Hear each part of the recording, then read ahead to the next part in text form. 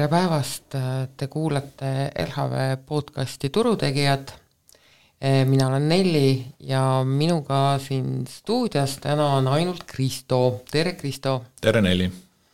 Et enne kui me tänase podcastiga alustame, siis me peame mõned personali teadeanded tegema, et kahjuks on Karl meid siis maha jätnud ja võtnud vastu oma elus uued väljakutsed.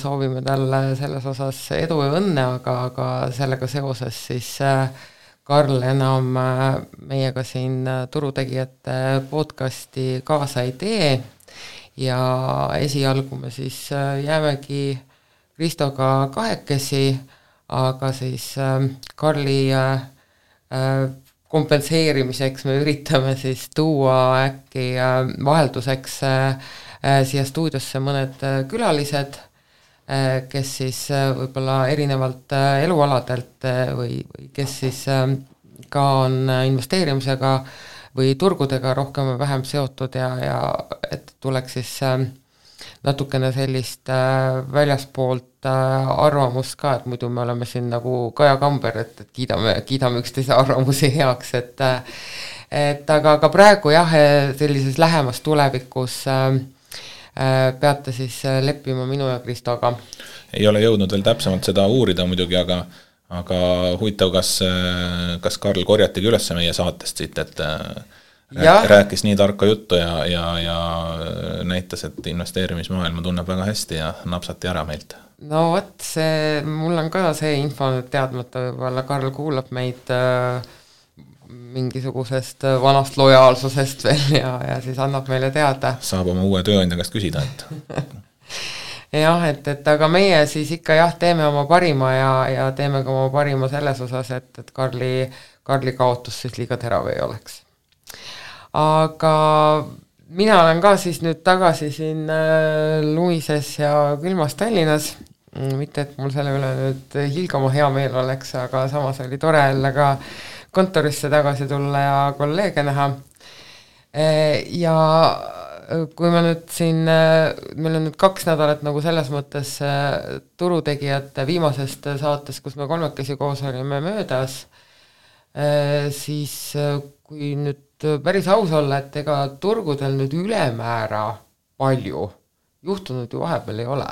Et üsna sükene, ütleme siin mõningad sellised eredamad sündmused, mis olid küll puhtalt nüüd seotud makrouudistega, aga ma mõtlengi just, et ettevõtete osas väga palju midagi juhtunud ei ole, et ongi selline natuke süke jõulueelne uimane tiksumine ja kuna tulemuste hooaeg on ka läbi suuremalt jaolt, et siis ettevõtete lõikes väga olulisi uudiseid viimase 2 nädala jooksul tulnud ei olegi.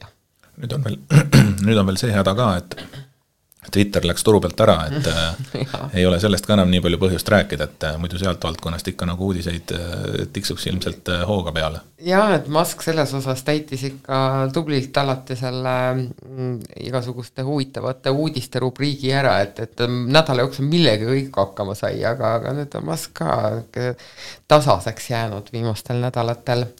Aga jah, et kui ma ütlen, et ettevõtete tasandil ei ole midagi suurt juhtunud, siis tegelikult makrouudised on meil siin lainetust turul tekitanud päris korralikult ja kui nüüd alustada sellisest viimasest sündmusest, siis eile tuli siis USAs välja novembrikuu inflatsiooni näitaja ja see tuli väiksem kui oodati vist 7,3 ja tuli 7,1, kui ma ei eksi, eks?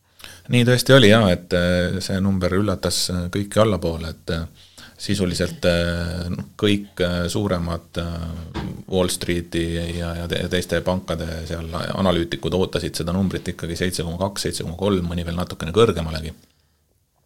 Et sellist 7,1 või siis nii madalat näitajat ei prognoosinud keegi. Ja ka siis selline alusinflatsiooni näitaja tegelikult oli vaid 6%, et kas nüüd saab öelda vaid 6%, aga ikkagi jäi ka nagu ootustele alla, ehk oli siis nagu üllatus pigem positiivses suunas. Ja see on kindlasti siis samm samm oodatud rajal ka Föderaalreservi jaoks, et kes seda inflatsioonimäära seal väga hooga jälgib. Aga kui inflatsioonist natukene rääkida veel, et mis seal siis komponentide lõikes toimus, siis tegelikult midagi nagu sellist väga uut või üllatuslikku seal ei olnud, et endiselt oli nagu selline sama trend, et energiakaubad siis tõid seda inflatsiooni allapoole, olid kuises võrdluses siis langustrennis ja samamoodi ka sellised ütleme siis siuksed kestvuskaubad, näiteks autode hinnad odavnesid ja mõned sellised suuremad või ütleme kallimad kaubad veel, et ka elektroonikakaupadest seal osade kaupade hinnad odavnesid. Aga endiselt siis selline teenuste osa, teenuste hinnad ja kõik, mis on seotud siis eluasemekuludega, et need siis endiselt tegelikult kallinesid ja hoidsid seda hinnakasvu üleval, et oleme ennem ka sellest rääkinud, et see Ameerika inflatsioonis on siis eluaseme komponent väga suure osakaaluga selles struktuuris sees ja sealt siis veel see selline ebamäärane arvestuslik rent, mida seal arvestatakse sisse, ehk siis justkui eluaseme hind on väga suure osakaaluga ja need on siis need näitajad, mis tegelikult seda hinnakasvu seal hetkel üleval hoiavad, et tehniliselt on seal erinevaid põhjuseid ja osad sellised võib-olla turul kiiremini reageerivad indikaatorid näitavad ka, et tegelikult need eluaseme hinnad juba kukuvad seal natukene allapoole ja ka need rendihinnad. Aga siis jah, et sellisesse tarbijahinna indikaatorisse või inflatsiooni andmetesse need jõuavad sisse päris pika viitega. Ehk et ühest küljest siis praegune näitaja võib-olla on veidi veel justkui ülehinnatud või püsib ikkagi päris kõrgel, aga ette vaadates tegelikult on sellist negatiivset komponenti sinna sisse päris tugevat oodata varsti.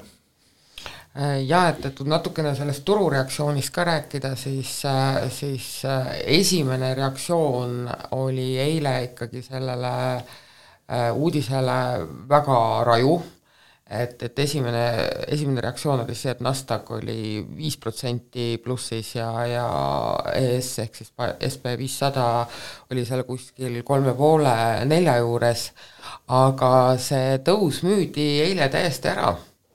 Ja siis ma natukene lugesin ja uurisin ka, et mis inimesed arvavad, et miks see tõus nagu kohe ära müüdi ja siis mis nagu selline üldine arvamus silma jäi, oligi see, et see oli põhimõtteliselt ikkagi rohkem selline shortide või siis lühikeste positsioonide katmine, mida siis enne seda inflatsiooni näitajate teatamist võeti ja ongi, et kui ta oleks nüüd tulnud ikkagi kõrgem kui oodatud, siis tõenäoliselt oleks turg ikkagi ka täpselt sama hooga alla müüdud, aga kuna ta tuli väiksem kui oodatud, et siis tekkiski selline natuke lumepalli efekt, eks, et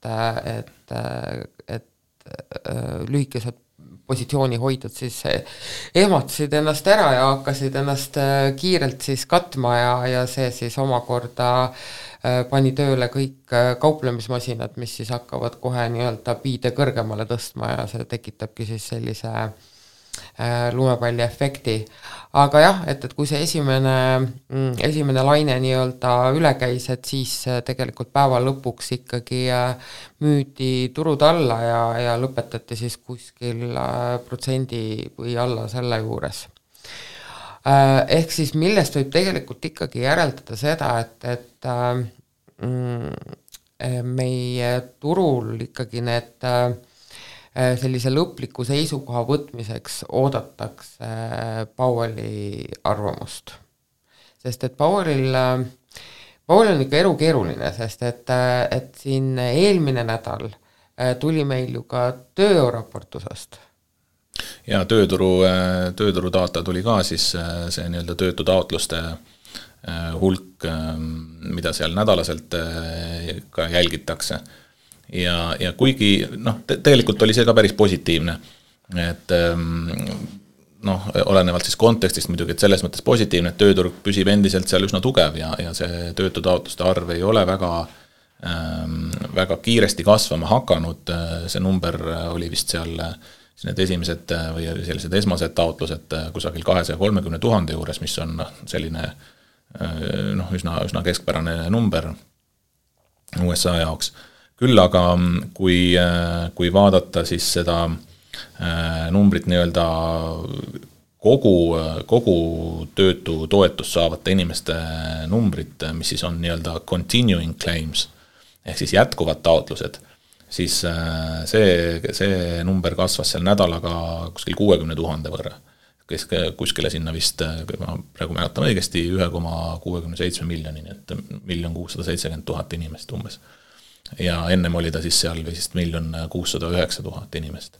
Ja see tegelikult näitaja on siin suvest saadik üsna stabiilselt kasvanud. Suvel oli ta seal kuskil 1,3 miljoni juures. Nii et ikkagi ligikaudu 300 000 inimest on siis neid seda töötu taotluseid siin pidevalt nagu saamas rohkem kui siis suvel, mis näitab, et midagi seal tööturul ikkagi ka toimub ja küllap see on ka Fedile selliseks indikaatoriks või üheks nii-öelda aspektiks, mida nad arvesse võtavad, et ega nad ei vaata ju ainult siis nii-öelda sellist esmaste taotluste hulka.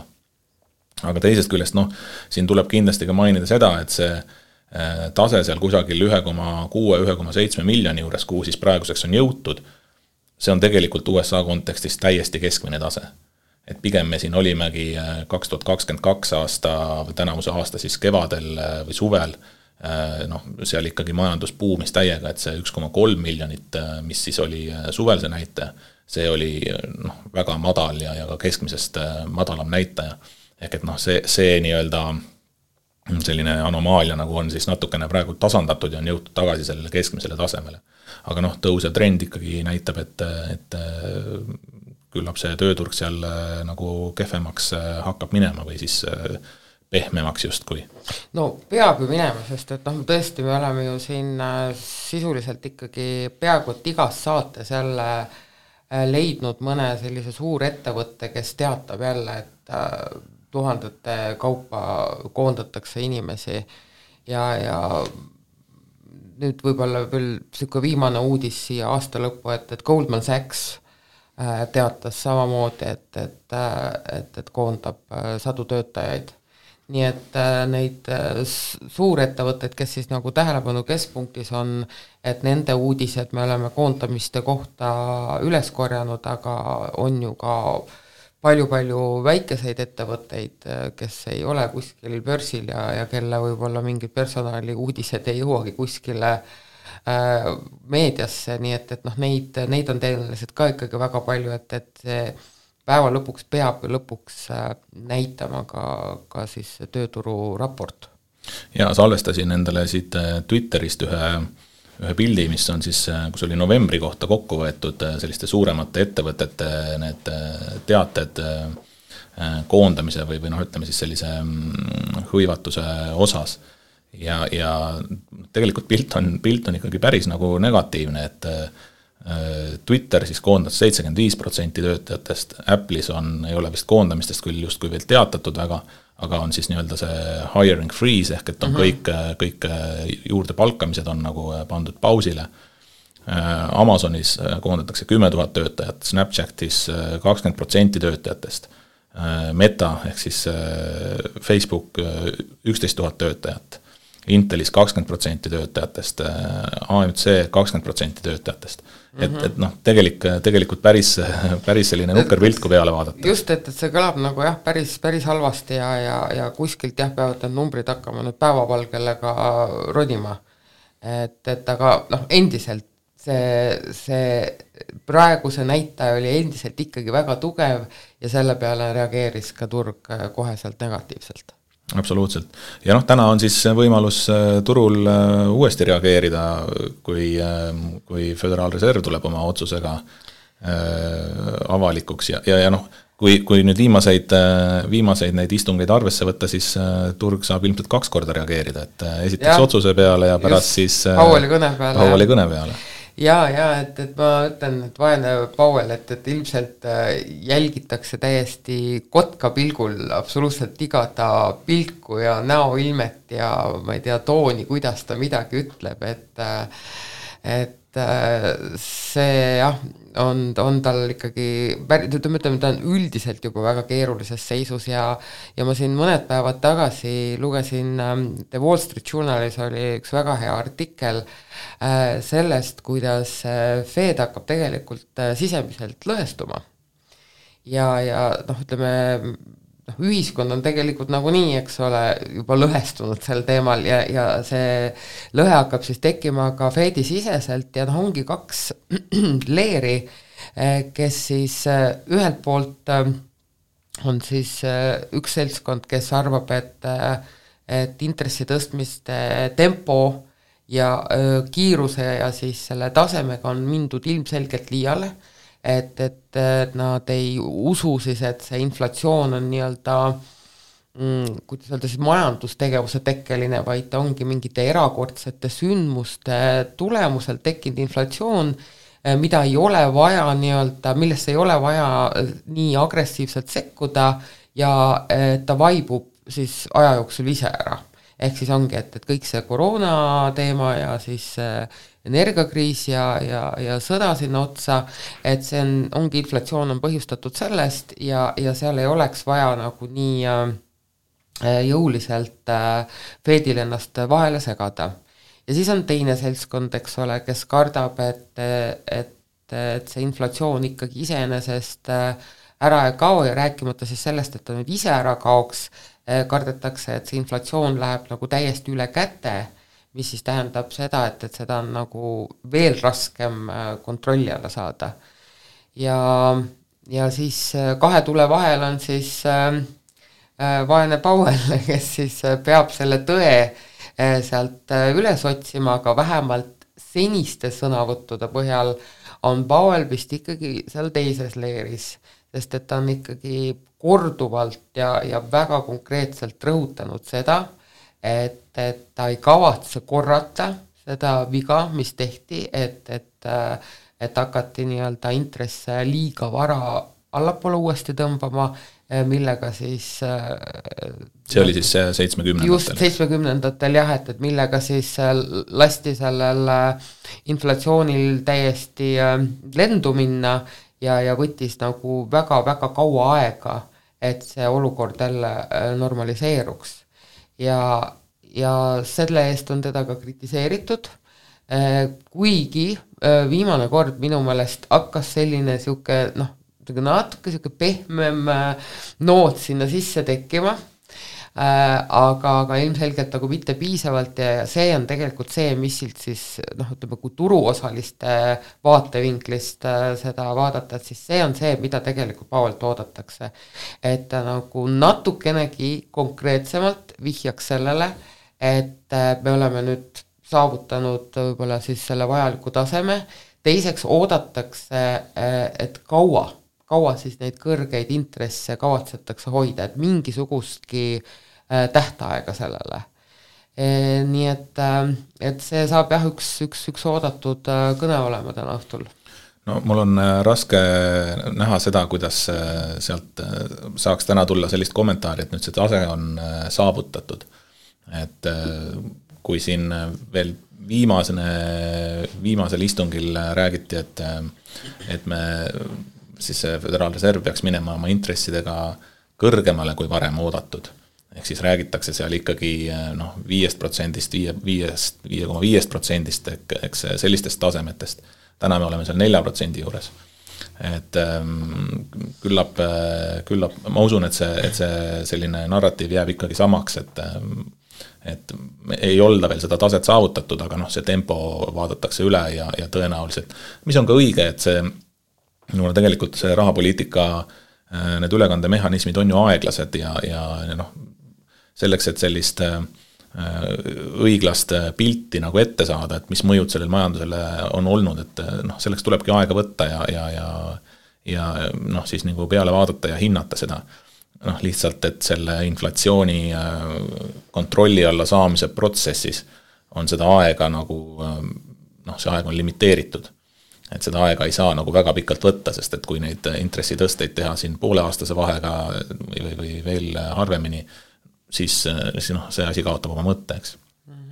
Et turud on igatahes siis tänaseks sisse arvestanud 0,5% intressitõusu. Mis ilmselt osutub ka tõeks, et raske on uskuda, et ta tuleks madalam ja hetkel on ka raske uskuda, et ta tuleks kõrgem. Jah, praegu küll tundub täiesti selline üksmeelne olevat see arvamus. Ja tegelikult siis tänase sellise otsusega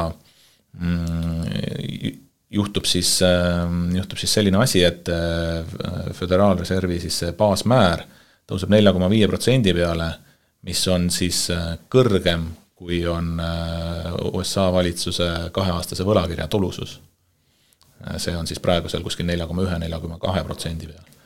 Ja see on selline märgiline pööre, et kui siin ajalukku tagasi vaadata, siis üldiselt on see pööre või siis ütleme, see muutus nagu tähendanud selle tõstmise tsükli peatumist, et sealt ei ole nagu kõrgemaks enam intressi tõstetud.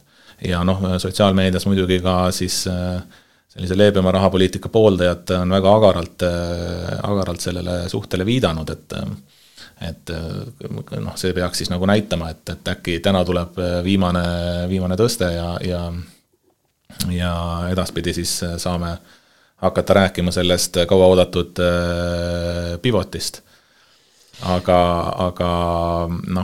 muidugi tuleb arvestada ka seda, et kõik siis ajaloos need korrad, kui see olukord või selline see suhte pöördumine on toimunud, siis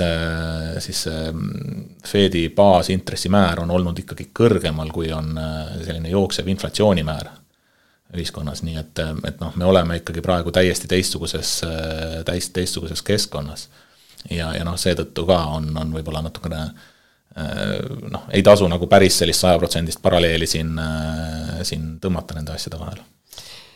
Jah, et mina usun, et kui nüüd tõesti mingisugust väga suurt üllatust ei tule, ehk siis tulebki see 0,5% nii nagu oodatud ja Powell mingid, kuidas ma ütlen, väga hullu juttu ajama ei hakka, et jääb nagu selles mõttes oma enda sõnade juurde, mis ta juba tegelikult korduvalt on rõhutanud ja võib-olla viskab jõulukingituseks sisse ka paar pehmemat nooti, et siis mina arvan, et me saame ikkagi jõuluralli ka.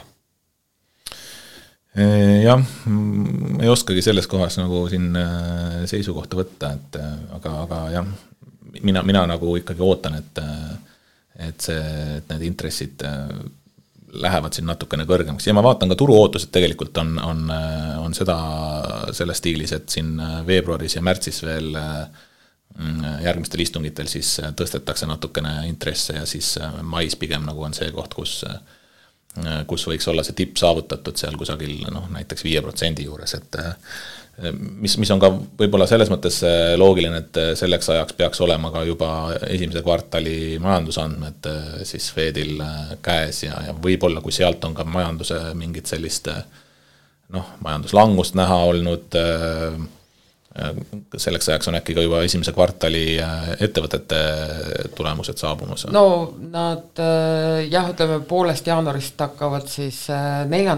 kvartali tulemused ja üldiselt antakse siis hea tava kohaselt ka mingisuguseid aastaprognoose, kuigi ma kahtlustan, et seekord enamus ei taha mingisuguseid prognoose väga anda. Aga esimese kvartali tulemused hakkavad siis kuskil aprillist olema. Aprilli keskel kuskil hakkavad esimesed tulema. Ütleme selleks mai istungiks on tegelikult Fedil nagu päris palju sellist lisainfot juba olemas, et see oleks võib-olla siis koht, kus selline stopp teha, et aga saame näha, et nagu me ütlesime, et siis täna on sellist ootusärevust palju ja juba 2 võimalust turgudel siin reageerida, et jah, et kui me siin nüüd juba poole detsembri peale oleme, et siis on hästi paslik võib-olla natukene juba piiluda ka uude aastasse, et 2023, et mis meid seal ees võiks oodata.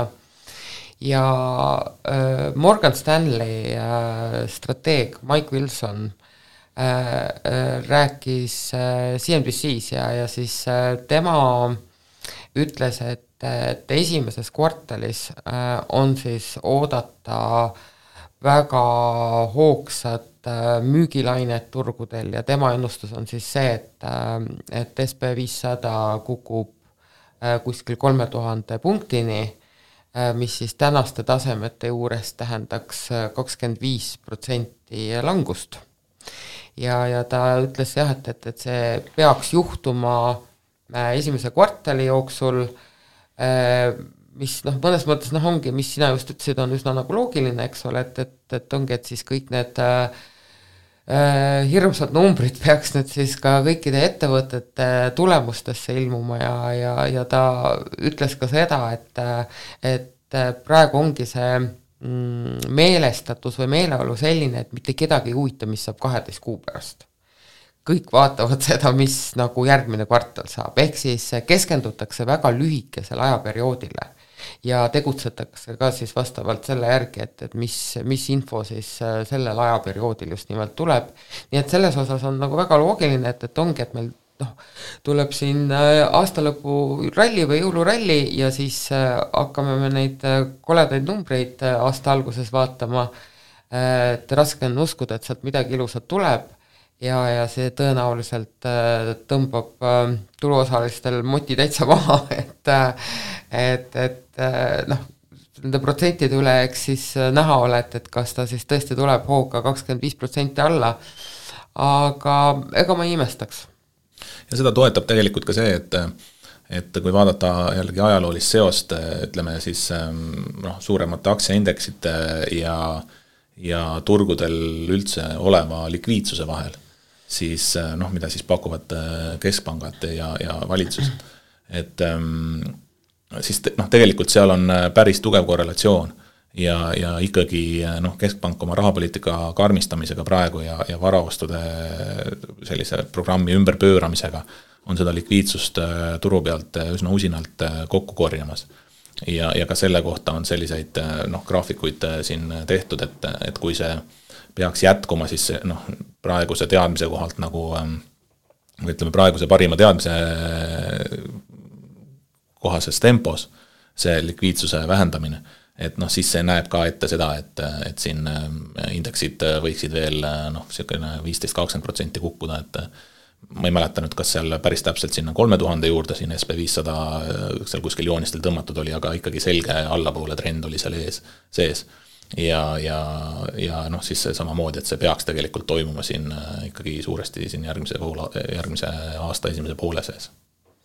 Aga kui nüüd ennustustega edasi minna, et siis Saksa pangal on üks selline tore komme, et ta iga aasta lõpus teeb 10 hästi pöörast ennustust. Et enamalt jaos need ennustused lähevad neil mööda, aga nad pakuvad sellist vahvat mõtteainet, et nad tegelikult oma olemuselt võib-olla ei olegi nii võimatud, lihtsalt sel hetkel tunduvad nad nagu võimatud. Ja kes tahab nagu ise ka pilgu nendele peale visata, siis LHV Finantsportaalis on meil täitsa eraldi artikkel selle kohta, Saksa Panki kujutlematud prognoosid aastaks 2023 ja lugeda neist, aga ma ei tea, Kristo, kas sa vaatasid ka neid, et mis sulle kõige pöörasem tundus nende ennustuste hulgas? Ma vaatasin neid ja seal oli tegelikult ju päris huvitavaid ideid, et siin alustades sellest, et luuakse siis uus nii-öelda Manhattani projekt, on ju, et seekord siis mitte nagu tuumavaldkonnas, vaid lihtsalt sellise taastuvenergeetika valdkonnas, kus siis pannakse seal triljoni dollari suurune kogumisfond siis kokku siis erinevate tehnoloogiafirmade ja miljardäride poolt ja hakatakse siis kiiremas tempos taastuvenergia tehnoloogiaid arendama. Võib-olla kõige sellised reaalsemad nendest, mis ma nagu välja võiksin noppida, oli üks mõte oli siis see, et OPEC Plus ja Hiina, India lahkuvad IMF-ist ja loovad uue reservvara. Et kas see nüüd päris sellise, eks need on üldse sellised ikkagi üsna utoopilised ennustused, eks, aga et kas nad nüüd peaksid IMF-ist lahkuma ja kõike seda, aga võib-olla mingi selline alternatiivse reservvaluuta loomine USA dollarile siis nagu vastukaaluks.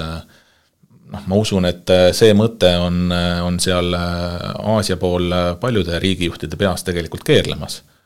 Ja sest et USA dollari ülemvõim turgudel on ikkagi ju meeletu ja praeguses sellises dollari tõusutsüklis, me oleme ka näinud, et kuidas see tegelikult maailma majandust on haavanud, siis nii arenenud riikides, nii USA's ka tegelikult endas, aga tegelikult kõikjal maailmas ka sellises arenevates riikides, kus siis on dollariga väga palju laenusid ja investeeringuid ja kõike seotud. Et see on kindlasti üks selline huvitav mõte sealt. Siin on veel Euroopa Liidu relvajõudude loomise ideed, just arvestades siin seda see idee ei ole ka tegelikult olukorda, siis selles suunas miks mitte utoopiline arvestades. Ja samme astuda või ütleme, et see võiks olla üks idee, mis vähemalt nagu üles tõstetakse. Aga muidugi ka selliseid, ma ei teagi, mis siin kõige utoopilisem võiks olla, et mõni riik siin keelustab elusloomade lihatootmise näiteks lähiaastatel ja et selliseid huvitavaid punkte on siin välja toodud küll.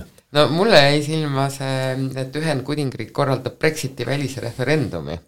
Et see oleks nagu kuidagi suke circuses back in town. et selle ümber ju tegelikult käis ikka jube palju kisakära, ütleme täitsa algusest peale ju, et kuidas see mõte nagu üldse tekkis ja kuidas see küsitlus tekitati ja mis eesmärgil ta sel hetkel oli ja kui šokeeritud tegelikult kõik lõpuks olid, kui see referendum läbi läks ja inimesed hakkasid aru saama, et nüüd tulebki nagu päriselt seda Euroopa Liidust välja minemist hakata korraldama.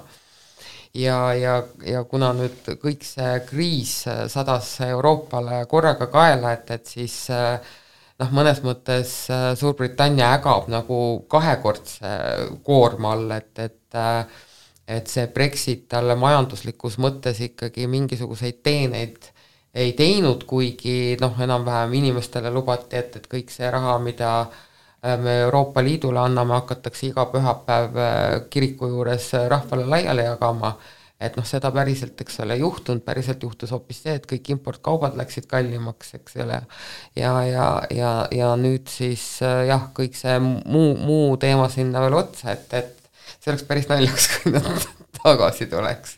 Jah, siin on veel ühe huvitava punktina toodud ka selline mõte, et inflatsiooni ohjeldamiseks kehtestatakse kõikidele kaupadele hinnalagi. See kõlab nagu vana hea Nõukogude Liit juba. Just, et kaupadele ja potentsiaalselt ka palkadele kehtestatakse siis kindel piirmäär ja hinnalagi. Et see on ikkagi täiesti ettekujuteldamatu, et tähendaks ju tegelikult täiesti sellist turumajanduse lõppu ja tõesti Nõukogude Liitu sisuliselt, aga huvitavad nii-öelda teemad, millele diskuteerida kindlasti seltskonnas, et lugege läbi ja juttu ilmselt jätkub kauemaks. Aga kuna meil siiamaani või siis nii-öelda turutegijate sünni alguses saadik oli meil selline tore traditsioon, mida siis vedas peamiselt Karl, et me tegime siis iga saate lõpus panused mingisuguste erinevate finantsinstrumentide liikumise kohta ja andsime selle siis nädal aega ja vaatasime, kes võidab, kes kaotab. Ja kuna meil siin viimane turutegijate saade oli siis 2 nädalat tagasi, kus me tegime panuse siis Hiina ETF-ile ja panused olid siis vastavalt sellised, et mina ja Karl ütlesime, et see ETF liigub 44,92 tasemelt üles ja Kristo arvas, et alla. Ja siis eelmise kolmapäeva seisuga läks meil see panus lukku ja selle tulemusel siis mina ja Karl võitsime ja Kristo kaotas. Tegelikult vist ei oleks ka midagi muutnud, kui me tänaseni oleksime seda hoidnud. Jah, ei oleks ka selles mõttes mitte midagi muutunud, et oleks täpselt sama seis olnud. Aga seoses sellega, et kuna see oli selline Karli projekt, kui nii võib öelda, siis me hetkel tõmbame sellele joone alla ja seda on praegu veel eriti tore teha, sellepärast et kõikide nende panuste tulemusel me oleme siis tänaseks kõik võrdselt võitnud ja kaotanud, ehk siis me oleme kõik samal kohal ja selle juures me tõmbaks praegu sellele panuste tegemisele joone alla. Ei ütle seda, et me seda mitte kunagi enam ei tee, praegu pigem vaatame, kuidas meil siin läheb ja siis uuel aastal äkki tulevad uued huvitavad mõtted sellega seoses ja siinkohal võib-olla ärgitaks saatma äkki ka omapoolseid ettepanekuid meile, et äkki teil on mingi hea mõte, kuidas seda panustamise projekti edasi arendada või teistmoodi teha, et me rõõmuga ootame neid ja loeme läbi ja korjame mõtteid kokku. Aga jah, selleks korraks tõmbame siis sellele joone alla ja kuulutame välja, et me oleme kõik ühtemoodi head oraatorid ja ennustajad. Jaa, enne kui päris otsad kokku tõmbame tänaseks oraaklid. Ma mõtlesin, et midagi läks valesti. Oraaklide ennustajad. Et vaatame korraks ka meile tulnud küsimustele peale, et meil teie ikkagi siis tuletan meelde, et kirjutage meile ja saatke ka küsimusi ja teemasid, mille üle võiksime siin saates arutada. Ja meile tegelikult on vahepeal tulnud üks päris huvitav kiri siis seoses Funderbeami investeeringutega. Teatavasti siis Funderbeam siin hiljuti tegi oma tegevuses sellise järjekordse pöörde, mille tulemusena siis tulevikus enam avalike raha kaasamisi ei tehta, vaid need jäävad siis sellisteks kuidas öelda, suletud või sellisteks kinnisteks projektideks. Ja siin ühel kuulajal on siis päris mitu küsimust, et mis nüüd siis edaspidi saab nendest Funderbeami kaudu tehtud investeeringutest, et mis peaks saama, kui Funderbeami platvorm üldse lõpetab tegevuse ja nii edasi. Oleme seda siin omavahel arutanud ja tegelikult, et ega meil väga head vastust sellele ei ole ja võib-olla ka ei ole me see kõige õigem kõnetoru üldse jah, et selle küsimusega ilmselt peaks ikkagi pöörduma Funderbeami poole, kuigi siin kuulaja on kirjutanud, et ega vist ka Funderbeam ise nagu päris täpselt ei saa aru, et mismoodi siis kõik need asjad seal lahenema peaksid, aga jah, et siiski meie selleks ei ole kahjuks kindlasti need kõige õigemad inimesed vastama. Jah, et ega ei oska sinna mingisuguseid häid kommentaare juurde lisada, et see algallikas peaks ikkagi olema see koht, kus see kõige adekvaatsem info edaspidise või tuleviku osas tuleb, et ei tahaks mingisuguseid oletuslikke väiteid siin levitama hakata selles osas.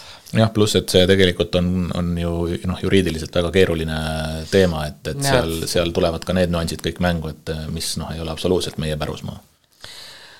Täpselt nii, aga nüüd on meie podcast aeg siis ka juba täis tiksunud. Saatke meile ikka küsimusi, saatke ettepanekuid, kuidas me võiks oma panustamise projektiga jätkata. Aadressiks on endiselt turutegijad@lhv.ee. Mina olen Nelli, minuga siin koos oli täna Kristo ja te kuulasite LHV podcasti Turutegijad.